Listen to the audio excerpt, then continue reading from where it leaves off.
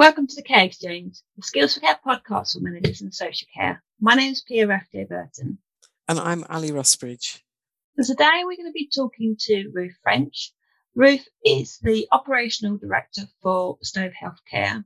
Now, Ruth started her career working as a civil servant and came into care by accident. Her parents ran a farm in Suffolk, and within the grounds there was a building that another organisation ran as a nursing home. That care home was failing, and Ruth and her family took it over and turned it around. And they came into that area of work knowing nothing about what a care home should be like, but they knew what they wanted it to be like. And 4 years later, they felt they knew enough to buy a second failed home. And now, 11 years on, and 6 failed homes that they've turned around, Stowe Healthcare owns 6 care homes, 5 of which are nursing, and many are rated overall outstanding. A number of the care homes and Stowe Healthcare have received multiple awards, with Ruth herself winning the Rising Star Award as the Lang Bouchon Award in 2021.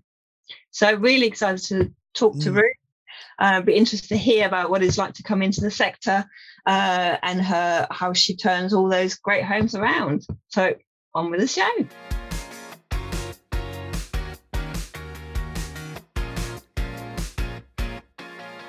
So welcome to the Care Exchange, Ruth. Thanks very much for joining us today. Thank you. It's great to be here with you both. Yeah, really good to have you here. And I know you've got lots of things to share to us. So I'm really excited about having you on the Care Exchange. So first of all, we heard in the introduction there that the Stowe Healthcare specialises in turnaround of failing services. So what's your experience? In your experience, what are the main sort of issues? What are the reasons why services fail? Yeah, you're right. I mean, I've got quite a lot of experience of going into homes that for one reason or another just haven't worked out. But what I would say from the homes that I've gone into is the main issue has always been around leadership or a lack of leadership in that home, and usually over a sustained period of time, sometimes up to 5 years, where there hasn't been a stable manager in post. A lot of it is also about provider input. And I say that as a provider. And that's why it's important for me that all of our homes are within commutable distance of where I live, because the personal impact when you're taking over a failed home can't be underestimated. Yeah, it must be really difficult when you first have those first meeting with a new staff group. How do you manage that? There's always a lot of trepidation, and I think that's on our part as well, because you don't know how you're going to be received by staff. Very often, those staff won't know the home is being sold, and we've often turned up on the day, and we've literally been tagged onto the end of a staff meeting to say, by the way, here's your new owners. Wow. People have very different ways of approaching the sale of their business, and it's often left to the manager or an interim manager or someone senior in the home to pick that up, and it's very tough. I think it has become easier over the years because now we're a company that has got a national level reputation, so we can go in and say, we know this is a really scary time for you, we know there have been issues in the home, this is our reputation, this is our intentions, we want to talk to you, we want to listen and learn, because the truth is that in every home that we've taken over, we've learned something from that service, and that's good things as well as the bad.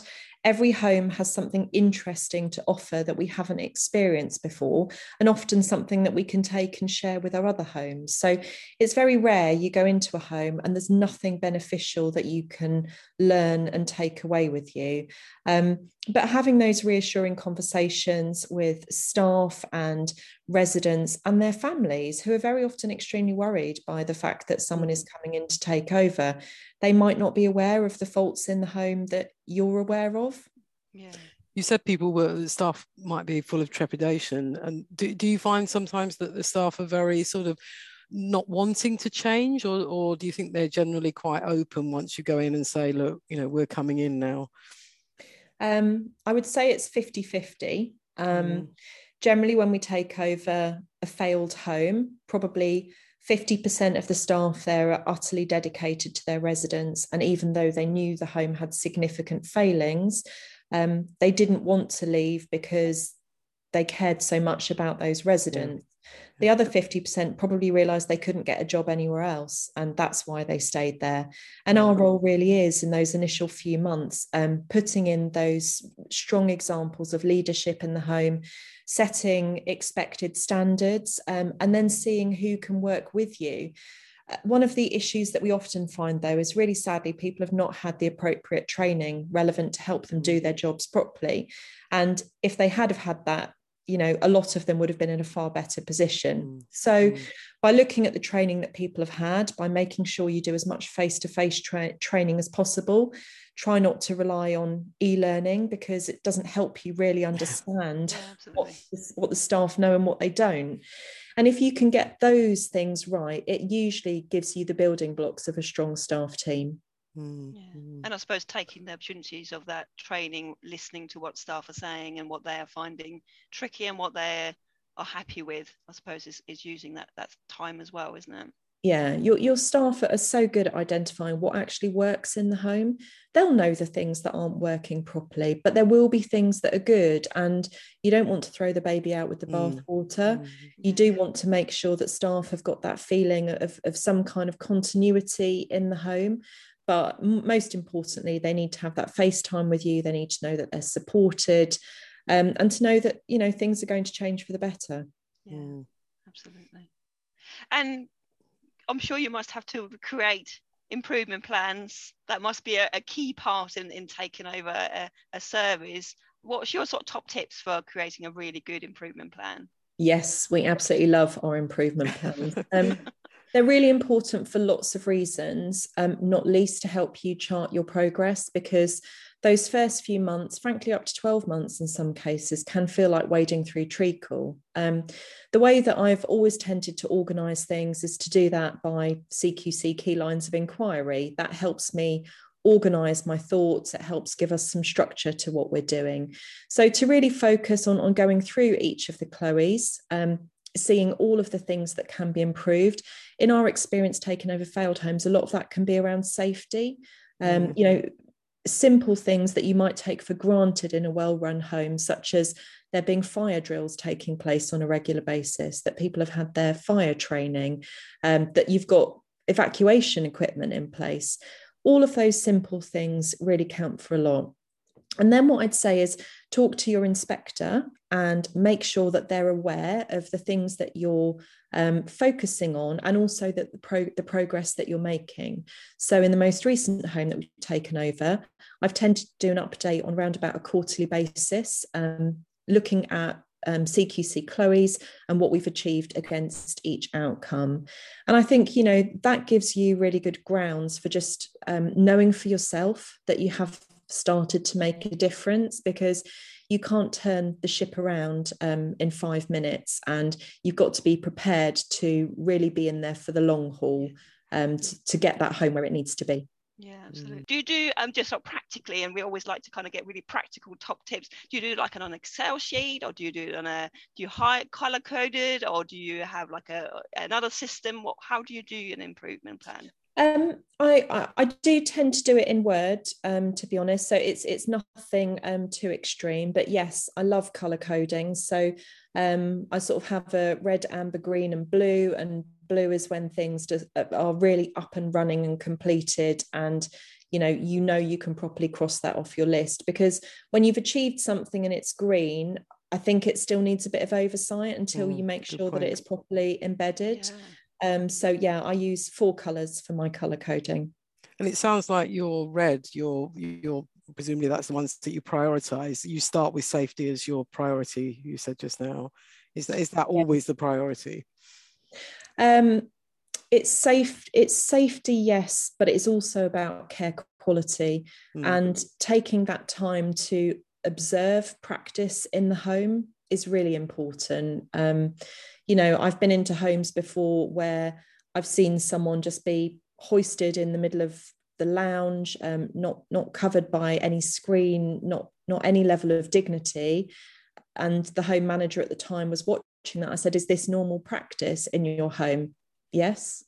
Like, okay, so now I know actually we've got a bigger problem than that, because if you think it's okay to treat someone in an undignified way in a common space, that says to me that actually we need to dig quite a lot deeper here, because what could be happening behind a closed door. And that's helped us launch into things like, you know, a focus on dignity and care through a whole month for a home that we're trying to turn around. Lots of practical exercises we find are needed, because it's all fine and well doing training, even face-to-face training, but actually you also want people to discover for themselves what some of this means. So we've created things like dignity hazard rooms. We've done fire hazard rooms as well, but, you know, we've laid a mannequin in the bed and we've placed up to 30 or 40 dignity hazards around the room. You know, it might be a dirty pair of glasses or a pad lying in the corner of the room, but also things that you might not spot unless you're looking really carefully. So the fact that someone's got a dog magazine next to their bed, but if you read in their care plan, they've actually got a fear of dogs. So we do those kind of things to really give staff practical grounding in what it takes to offer holistic, dignified care. Wow. Yes, and so is that sort of part of your training when you do those rooms? Yeah, it is part of the training. And we've found for a lot of our staff, they do a practical job, and therefore it's really important to be able to provide practical training to them. And it's those things, it's actually practicing how you evacuate someone on a mattress from a bedroom down a flight of stairs. Those are the things that people remember. They don't always remember the things that they've sat in a room and talked about. They remember the things they've done, because that is usually the kind of learner that we have. Absolutely. Yeah, and those practical experience makes a big impact on you, don't they? You remember those. You chatted before about black box thinking. So can you tell us a bit more about that, about black box thinking? Yeah, I mean, this isn't a theory that I've come up with, but it's a book I read a few years ago, and it's by a chap called Matthew Syed. So the principle of black box thinking, and we've all heard about black boxes in the airline industry, and his theory is that aviation as an industry is very good at learning from events that happen. And, you know, a plane crashes, the black box is retrieved, they go back, they analyze, they listen to those conversations. And as an industry, they're just generally very good at thinking about that. So if there's a near miss, pilots have to submit a report. Again, it's looked at, it's learned from, lessons go out. In healthcare, and that's called, he would say, a growth mindset. He argues that in healthcare, we've got much more of a fixed mindset.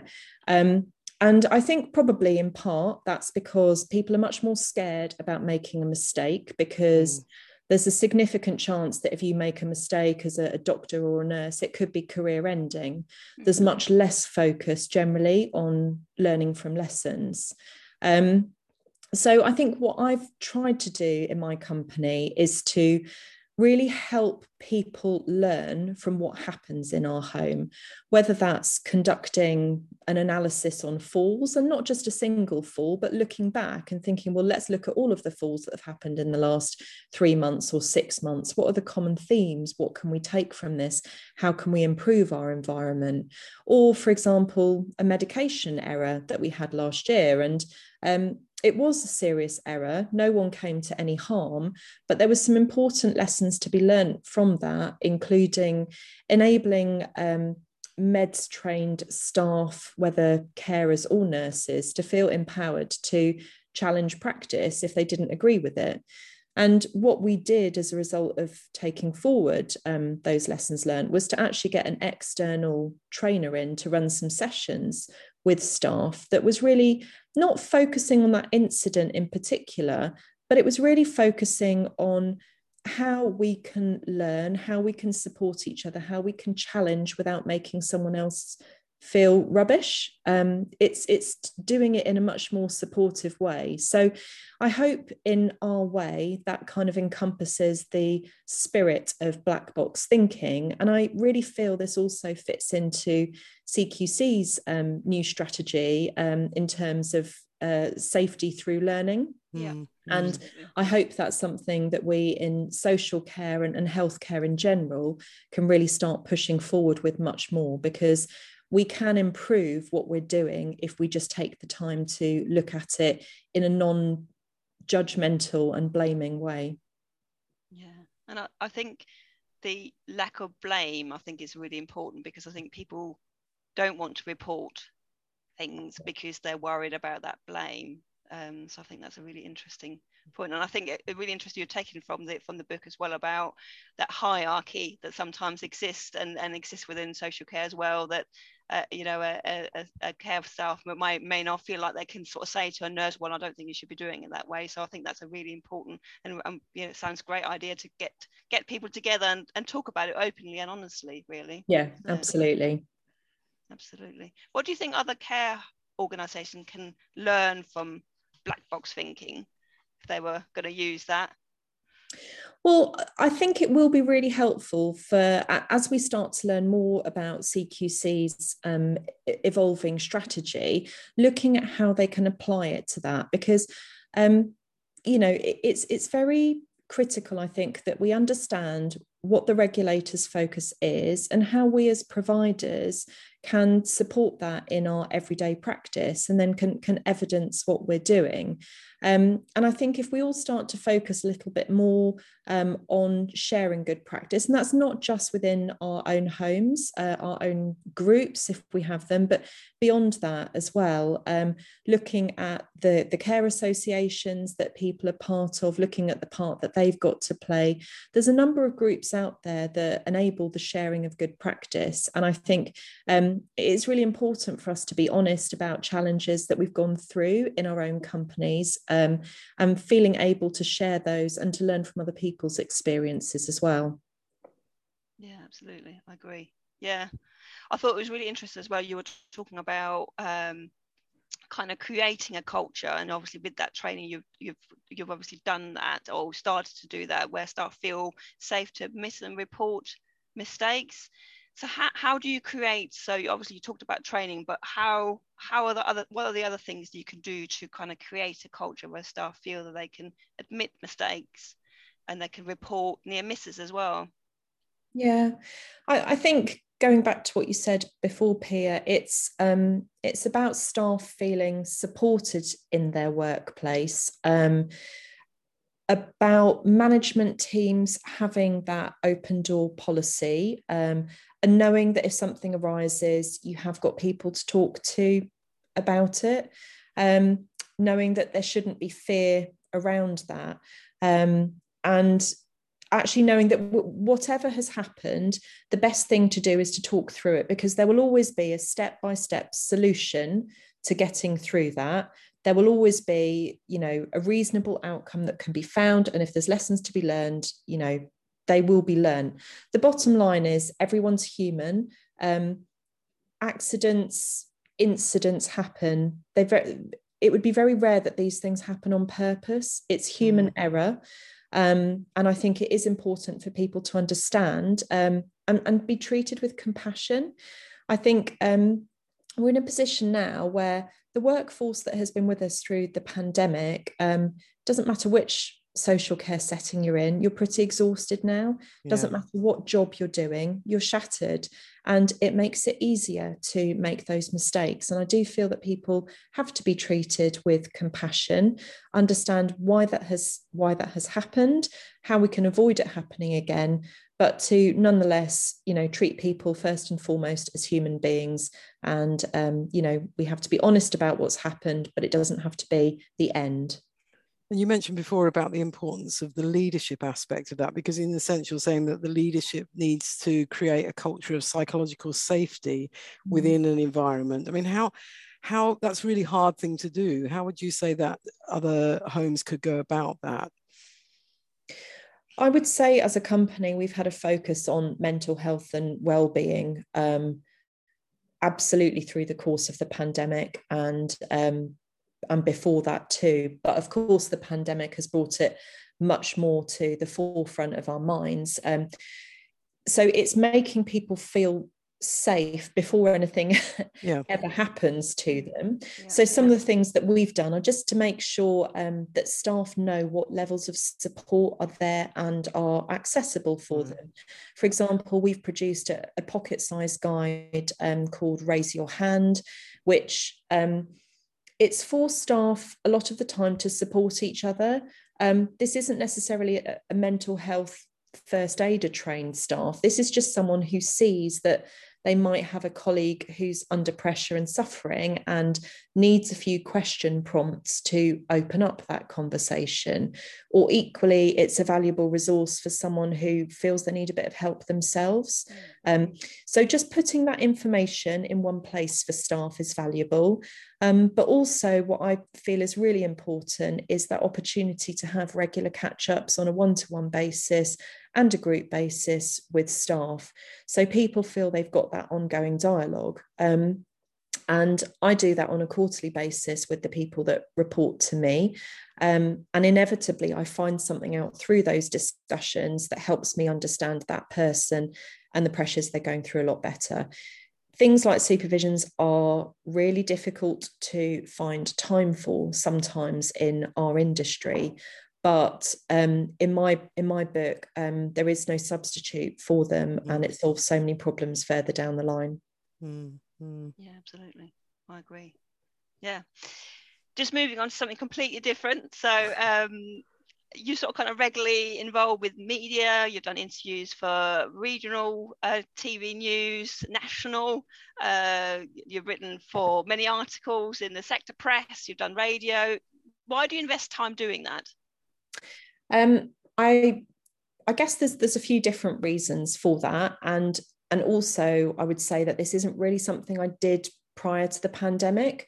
Okay. I think what the pandemic has made me realise is it is important for me to stand up and to have my voice heard as a care provider and as a female care provider. And I want to be that sort of role model in social care. I've probably suffered for a lot of my life with imposter syndrome and thinking, well, I can't go on the radio, I can't go on TV. What if they ask me a question and I don't know the answer to it? And I don't want to put myself in that difficult position. But I realized there was a time where I just had to stand up and be counted. And the truth is, in things like local radio or local TV, people aren't trying to catch you out. They want to build a warm relationship with you. They want to understand the human side of the story. And I think once you go through some of those experiences, you realize that actually it's not as scary. Things like going on Radio 4 are a little bit scarier, but build up to it in small chunks. And actually I think it's just great to have more social care provider voices out there. And yeah, I've been proud to represent the industry. Do you ask your managers and encourage your staff to do the same and to be active in the media?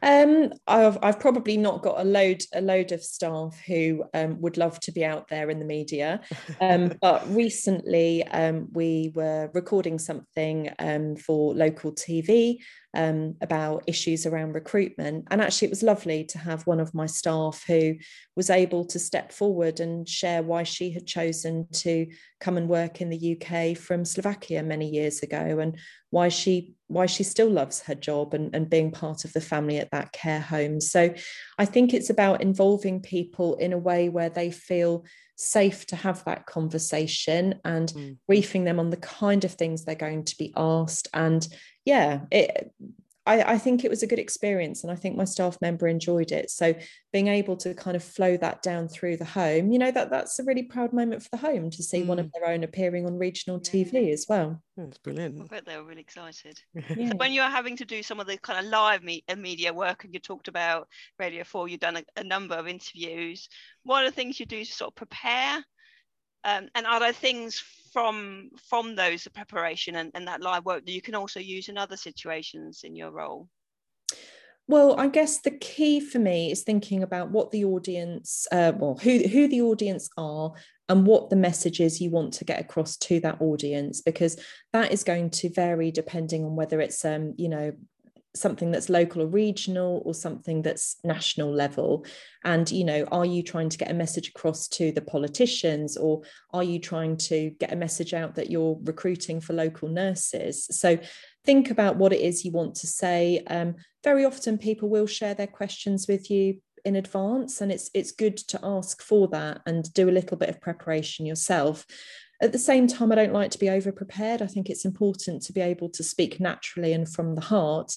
And I think what you realize is you are very often an expert in your own subject matter, and people don't give themselves enough credit for that. I would also heartily recommend that people listen to a great podcast by Viv Grosskop called How to Own the Room. Particularly, this is around women and the art of public speaking. And she has great tips from women speaking across all sorts of different sectors. And I think it's just really important to listen to different people talking about their public speaking experiences, because it can really help you grow in confidence. And all of us in social care have to get much better at telling our own story. We are not necessarily naturals at doing that, and we don't put ourselves forward. And I think that's to our detriment when we don't. You know, the NHS is a massive brand. It's very easy for them to tell their story. We're a much more disparate group of people, which means many more of us have to become far better at telling our stories. Yeah, absolutely, I agree. And I think when you're thinking about that, and I've listened to the podcast, and it does have many amazing tips, and I think for me, I could really see how that could be useful, and giving you that confidence, as you say, start with something, you know, local, and then move on to sort of kind of more national work as well, if you get that opportunity. But also use some of those kind of skills when you are talking to staff, you know, doing a staff meeting, you know, if you're talking to relatives, if you're doing any kind of public speaking, and that could be quite small, but could still feel, and I know people find that quite intimidating, having to stand up in front of a group of people, whoever they are, even if they are people they're working with day to day. So loads of good tips from that podcast. You are a non-executive director of the Outstanding Society. What can managers gain from using the Outstanding Society? So if anyone hasn't heard about the Outstanding Society before, do have a look. Just Google Outstanding Society and you'll be able to find the website. But we hold virtual forums every month, and they are thematic. So, for example, some of the themes we've got coming up later in the year are how to manage complaints effectively, or recruitment and retention. It's always topics that are really timely and important to care home managers and providers. Contrary to the title, you don't have to be outstanding to be a member. In fact, it's really important, and probably more important, that people join who have that aspiration to be a good or an outstanding service. It's really that aspiration to carry on improving your service and learning from other people. So, as I said, it's free to join. There's a monthly forum that you can hook into virtually. And there will be more coming onto the website this year as well. So there'll be more and more resources that people are able to access. And we work really closely with Skills for Care. So Skills for Care will often appear as part of our meetings. So there's a lot of shared learning opportunities there. Absolutely. Yeah, no, worth kind of exploring if you haven't looked at it before. And as you say, the website's got lots of information as well. And we also heard an introduction there that Stoke Healthcare is a multi-award winning service, and you and your staff have won a huge list of awards. Why do you enter awards? I mean, it's probably only something that we started to do 5 or 6 years ago. I think that was the point at which we started to think, actually, we have got a story to tell. We have done some really good stuff, and we want to start shouting about it. So I think awards have a variety of different purposes. Every year we put forward individuals, we put forward teams, we put forward homes, and we put forward for group awards too. And we do have a really good level of success. And what I would say is, writing award nominations isn't as scary as people might think it is. It doesn't have to cost you a fortune to do. Really, what is critical is thinking about those little golden gems that are so important in demonstrating not only you've done this thing, but what the impact has been on someone's life. So, you know, if you take a head housekeeper, for example, you know, what they do is really special in our home because it has this impact on resident experience. And if you can distill all of that, it doesn't need anything big or clever to do it, but it makes such a massive impact in terms of morale in the home. And it's a great marketing tool for companies out there who, you know, want to plug all of the great things that they're doing. They might need to fill beds, they want to recruit new staff, or shout about what you're doing. There's so many opportunities, lots of different awards to look for. So yeah, I do think it's important in the industry. It's great. You've really been showing the importance, I think, of sharing success and the positive things that are happening. And you've done that. You do that a lot in your organisation, don't you? Is there ways that you do that internally as well as through the awards? Yes, I mean, there's a variety of different things. I mean, on further awards, we are launching our own in-house awards this year. But what I also find important is just that ability to thank staff when they've done a good job. Sometimes people don't need a whole trophy. You know, actually what they just want is a thank you card saying, I really appreciate what you did. And other nice things that have been developed, you know, not by me, but by home management teams, have just been the way that they can reflect the compliments they receive more effectively in their homes. So, for example, in one home recently, they've bought a fabulous tree stencil from Amazon that's been adhered to the wall. And then there's frames hanging from the tree with all of these amazing compliments that have come in from families in recent weeks. And then, of course, you can change the compliment in the frame. So it's an ever-changing positivity.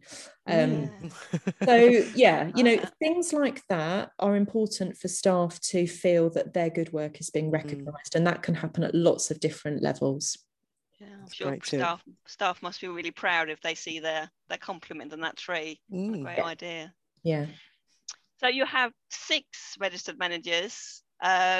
Yes. They must be really, really important to your success, really, because they are there doing the groundwork, aren't they? So how do you recruit new registered managers? And I suppose more importantly, how do you retain and develop them? Well, we've never advertised, or at least not for the last decade. We generally recruit through personal referral. A lot of our home managers have worked together in previous roles. And for us, it is such a critical role that, to be honest, it's very difficult to work out in what is actually a relatively short interview whether that person is going to be right for you. So I think it is really important to use that personal referral. I appreciate that's not always possible, but for us, it's been a really rich source of recruiting managers who've been able to stay and grow and create real stability in the homes. Because the other thing is, when you've got a failed service, the last thing they need is managers coming and going. So those recruitment decisions we make are very fundamental. And it's extremely rare that a manager comes and goes quickly with us. People generally stay for a long time. I hope that is because they feel really well supported. As a company, we're still small enough to have that personal touch. But it's also being alive to the challenges that people are facing and knowing when additional support is needed, perhaps putting in one-to-one counselling or one-to-one leadership coaching or group supervision opportunities as well, because people need different kinds of support. And what can't be underestimated, and goes back to the point I was making about my homes being commutable, is people having a bit of FaceTime with you. All of the virtual stuff is good. And of course, we've had to make far more of that during the pandemic. But being able to go and see someone face to face or having a regular chat on the phone, people just need to know that you're there. And I think without exception, our managers would say this is the best supported they felt in any job. There's probably no tougher job out there that I've seen than being a care home manager, for the demands that you have on your time. And it needs a special kind of support to help people through that role. So important. Can I just ask you about the coaching? So my ear pricked up because it's something that we've kind of come back to a few times, haven't we, Ali, in other episodes? Yeah. So this is, do you get that externally if a manager feels that they would find that beneficial? Yeah, absolutely. And the other thing I should say is I do that myself too. Okay. I realized probably only within the last 6 months that it was really important for me to have that outlet and to have someone to talk to. And I think when you're at the top of a company and you don't have someone to offer you that supervisory experience, it can be a bit limiting. So I use that same leadership coach that I recommend to my managers to help me talk through things in a confidential, structured and supportive way. So I know that the quality of what managers are getting when they feel the need for that, and that might just be a course of 3 sessions for, once a month, or it might be something longer term. It depends what people are going through at the time. But I think you just have to listen to what people are asking for, or maybe they're not asking for it vocally, but you can see that someone needs that extra time, and just taking the opportunity to offer it. Sometimes people don't want it, but put the offer on the table and look at what can be provided beyond what I can offer myself, because I'm not a professional coach. Yeah, it's so important that. Yeah. Well, in every episode, we have our time for care slot where we're going to ask you to share your most time-saving tip with the listeners. So what would you say was your time-saving tip? Well, I think everyone that I work with would just use one word, which is dictate, because I've become a dictate obsessive. And I'm trying to convert everyone to the dictate religion, but some people are proving resistant. So I dictate, obviously not in an open office, but I go into a private room to do it, but I dictate all of the write-ups of the one-to-ones that I have, minutes of meetings. I dictate messages on my phone when I'm out walking the dog first thing in the morning. It honestly saves me 2/3 of the time, and I can't recommend it highly enough. And how do you then convert the dictated into? Do you then put it on your computer?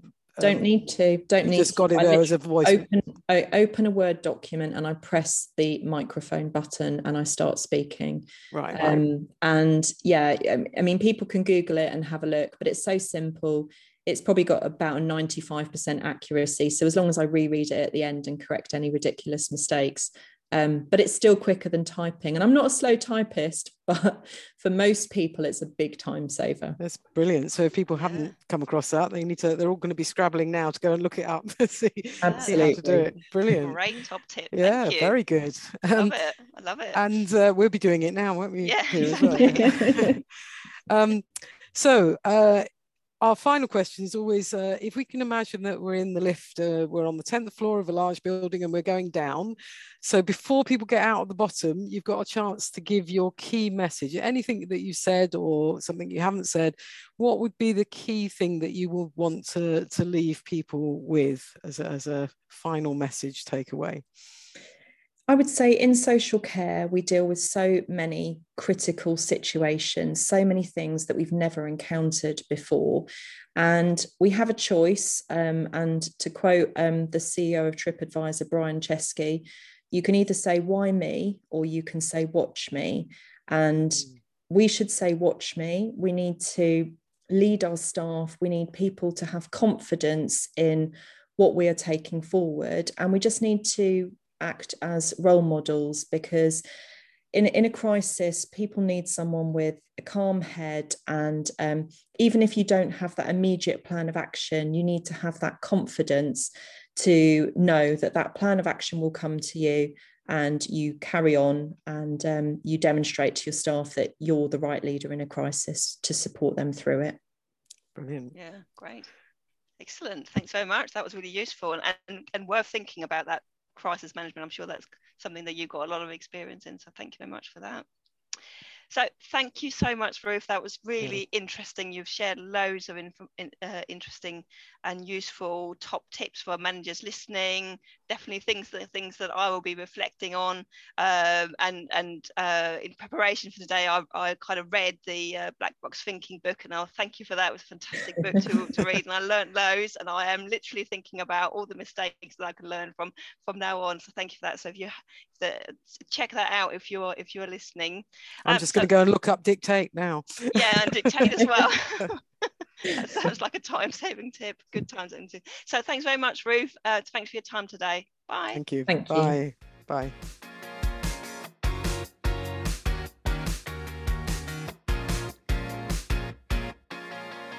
So, Ali, that was another good conversation. Yeah. Whoa, so many tips and advice that she was able to give. I know. I love the dictating one. I thought. I know. Wow. I didn't know what it was at all. Yeah. No, I never knew you could do that. So No. I'm definitely going to be going off Googling that. So I think obviously the Ruth and her organisation are absolutely expert in making improvements and making big changes, aren't they? Really, you know, and you know, they're clearly that's what they're trying to do, and that's what they obviously do really, really well.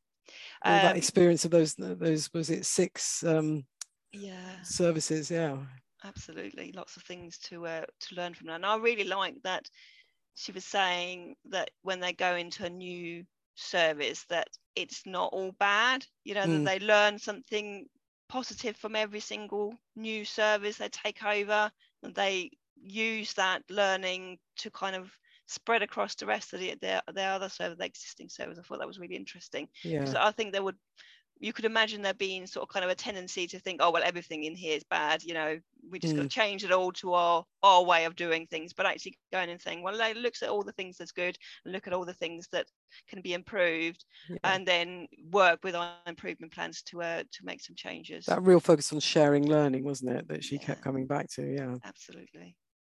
So we have some new resources around improving your CQC rating, and it doesn't have to be if you are a failing service, it could be improving just in general, or improving your rating to outstanding. It could be whatever you want it to be.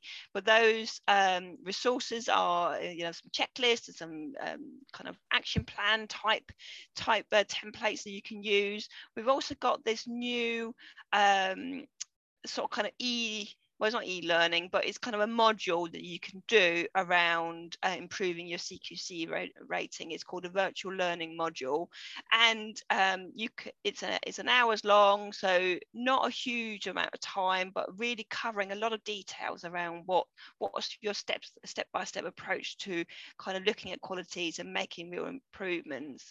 And as a small cost to this, so the module is £10, but you can claim £50 workforce development funding back from it once you've completed that module. So quite a lot of funding that you can claim, and obviously that difference would be around the time that you spent doing it, but also time you might be taking to embed some of that learning within your organisation. So if you're thinking about, I've learned something new, or I'm going to change the way I do an improvement plan, then that time, or the time you spend doing that, you'll be claiming for. I've had a look. I think it's really useful. There's some. I definitely recommend people have a look at that. Yeah, absolutely. And the other thing that she stressed so much that I'm thinking about, she did stress that importance of the contact with the staff, didn't she? And the face-to-face, particularly, she mentioned. But she said you can't undervalue supervision. Those weren't her words, but really the importance of supervision. She kept coming back to that, didn't she? And that support also, she talks about the support she gives to her managers and making sure that everybody is really feeling supported in the organization. And I think that supervision support is interesting, because we did a webinar on effective supervision and developing supervision skills to support your staff last year, and it's been our most popular webinar, I think, or one of the most popular. One of the most, yeah. And I mean, that webinar, if people haven't listened to it, it's definitely worth a listen, because it's only a half-an-hour webinar. But alongside it, we've got lots of resources, including the Effective Supervision Practical Guide, which again has proved a very popular download. It's going through some of the basics, but I think we can't stress enough, you know, as Ruth said, how important supervision is. So that's something that might be worth just a look for people, if or a refresh if they looked before. And it's you know, learning from how you're doing supervision, and maybe reflecting on whether it can be done any better or any differently would be a good thing to do. Yeah, and I think also thinking about what's the purpose of doing supervision, you know, that's a really a good chance to talk about that as well, that good chance to listen to staff about what's working and what's not working, you know, what they're finding tricky, and what are the things that they're really pleased about, you know, so using that opportunity. Absolutely. So that's it for the Care Exchange this time. Thank you very much for listening. We hope you have enjoyed the episode with Ruth. Thank you very much. Bye. Okay, bye.